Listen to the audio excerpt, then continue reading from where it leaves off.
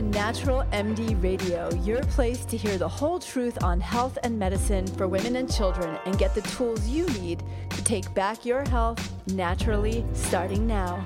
I'm Dr. Aviva Ram.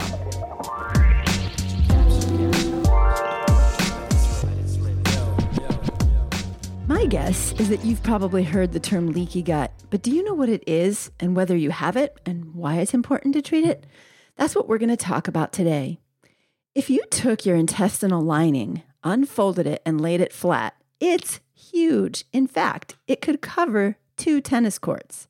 It's made up of several layers that are meant to allow you to peacefully coexist with your intestinal guests, the trillions of bacteria, yeasts, and other organisms that live in there, without triggering a massive immune reaction against them, because our bodies are supposed to protect us when we do have bacteria and yeast and other organisms living in there.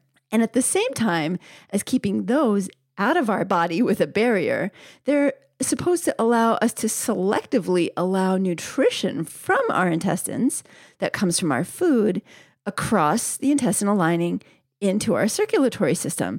So this surface layer provides both a physical barrier with lots of rich mucus to protect the lining from inflammation and nutrients to feed the microbiome, those trillions of organisms I talked about, as well as allowing permeability to allow your nutrition to get to you. Now, another layer in your intestinal lining provides an immune barrier. It turns out that about 70% of the body's immune system is located in the gut lining. In lymphatic tissue, like you've heard of your lymph nodes, those things when you get swollen glands in your throat, for example, those are lymph nodes. And their job is to act as clearinghouses for infection. Now, your intestinal lining is just layered with these in tissue called gut-associated lymphoid tissue, or GALT. And that lymphoid tissue communicates with your immune system and your nervous system, including your brain. So inflammation in the intestinal lining can affect your entire immune system and even your mood. The various layers of your intestinal lining work together to allow nutrients through to your bloodstream while preventing harmful protein fragments and other particles from bacteria and foods from escaping from the gut and having contact with that sensitive immune system in your intestinal lining and your bloodstream. And much of this is happening in just one thin cell layer of your intestines called the epithelium, which is broken up by these little gates called tight junctions that let nutrients across but keep harmful particles and invaders out. I typically think of it as a customs stop between 2 countries. It's this whole system of layers is supposed to let through what is meant to get through, but keep out what could be harmful. And at the same time, if there's trouble at the gate, the person who's at the border guard or the border crossing can use their walkie-talkie and send relay information further up the chain. So, for example, your intestines are communicating with your brain when something's not going well. And what's really fascinating is that this can lead to all kinds of problems. Now, leaky gut occurs when there's damage to the gut lining, and this can happen as a result of stress, certain medications, especially antibiotics, and a group of medications called NSAIDs, non-steroidal anti-inflammatory drugs like ibuprofen, it's in Motrin, Aleve, medications like that. Environmental toxins, food additives, so non-natural foods that have any kind of additives, particularly preservatives, and then also pesticides and herbicides that contaminate our food can infect our intestinal lining and cause leaky gut. Nutritional deficiencies, especially zinc, vitamin A, and vitamin D. And you don't have to be overtly deficient where you're having severe symptoms. You can just be moderately low in getting these in your diet. Also, if your microbiome is disrupted, that has an impact on the health of the intestinal lining.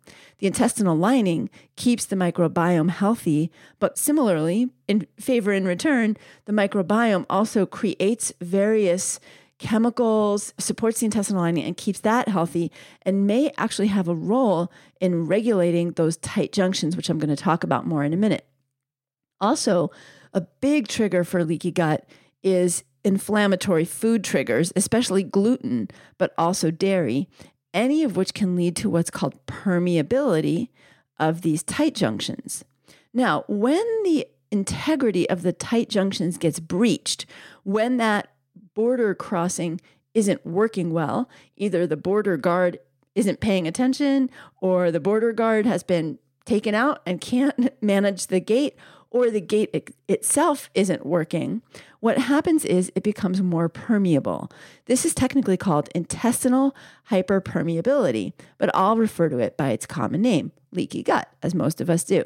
And it's a real medical phenomenon. This isn't just sort of some left of center fringe woo-woo medical concept. This is a known medical concept, intestinal hyperpermeability. Now, leaky gut allows food particles, fragments of bacteria and other organisms, as well as small intestinal waste products that are just hanging out in your gut and waiting to be eliminated. Or like in the case of bacteria, they live there all the time, but they're breaking down, they're dying, they're getting eliminated as well in your stool. Those fragments can cross into the immune system rich layer of your intestinal lining and trigger immune reactions there. And then smaller fragments can even enter into your bloodstream, where big inflammatory trouble can begin.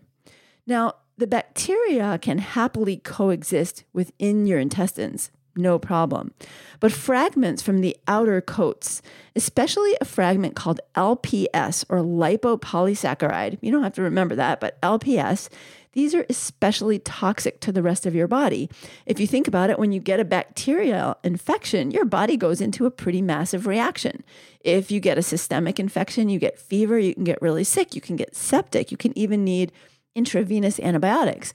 But even if you get a bacteria locally, let's say you get a splinter and it doesn't come out and it gets infected, you can see what happens. The area gets extremely red, inflamed, you can get pus, and you can start to get systemically sick also because your body's fighting against it. Now you've got these bacteria hanging out in there all the time, and it's this wonderfully orchestrated intestinal lining that's keeping those barriers separate so that you're not constantly mounting the other kind of immune reaction that you would get if you got invaded by a harmful bacteria. But that only works when these bacteria stay in your intestine. When they do cross into that immune layer or into your bloodstream, they cause something called endotoxemia, and it causes significant inflammation. Now, what's really interesting is when we think about inflammation, we think more about what I was just talking about when you get a splinter, right? That redness, it's painful, it's hot. But when these particles get into your body and your body starts to recognize them as foreign invaders systemically, you can get full-on chronic low-level or pretty serious inflammation.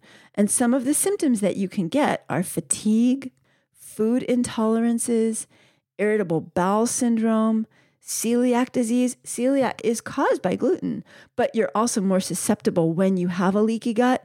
And celiac itself, by definition, also causes your gut to be leaky. So when you have celiac, you're more susceptible to all these other problems from leaky gut that I talk about. Leaky gut can also cause Hashimoto's, Crohn's disease, and ulcerative colitis, both of which also cause leaky gut, rheumatoid arthritis, allergies, hives, eczema, histamine intolerance, arthritis, joint aches, and pain. But here's the thing. Also, chronic low-lying inflammation can cause obesity. It can make it really hard for you to lose weight. So you can be dieting and doing all the right things and just not losing weight because of this chronic low-lying inflammation due to leaky gut. It can cause diabetes, and as a result, it can cause all kinds of other heart problems, including non-alcoholic fatty liver disease, which at least 50% of Americans have because of being overweight now, and heart disease.